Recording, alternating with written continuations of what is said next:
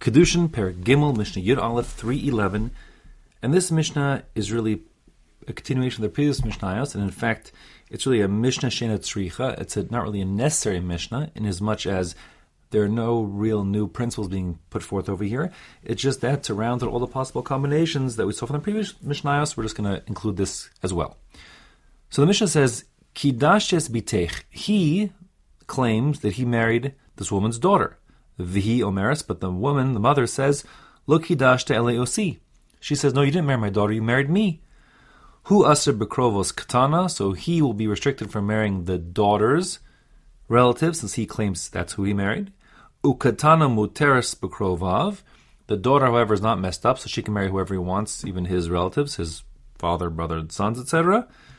Hu muter bekrovos godola. As for the mother, since he claims he never married her, he could marry her relatives, like her sister or something. Ugodola asura bekrovav.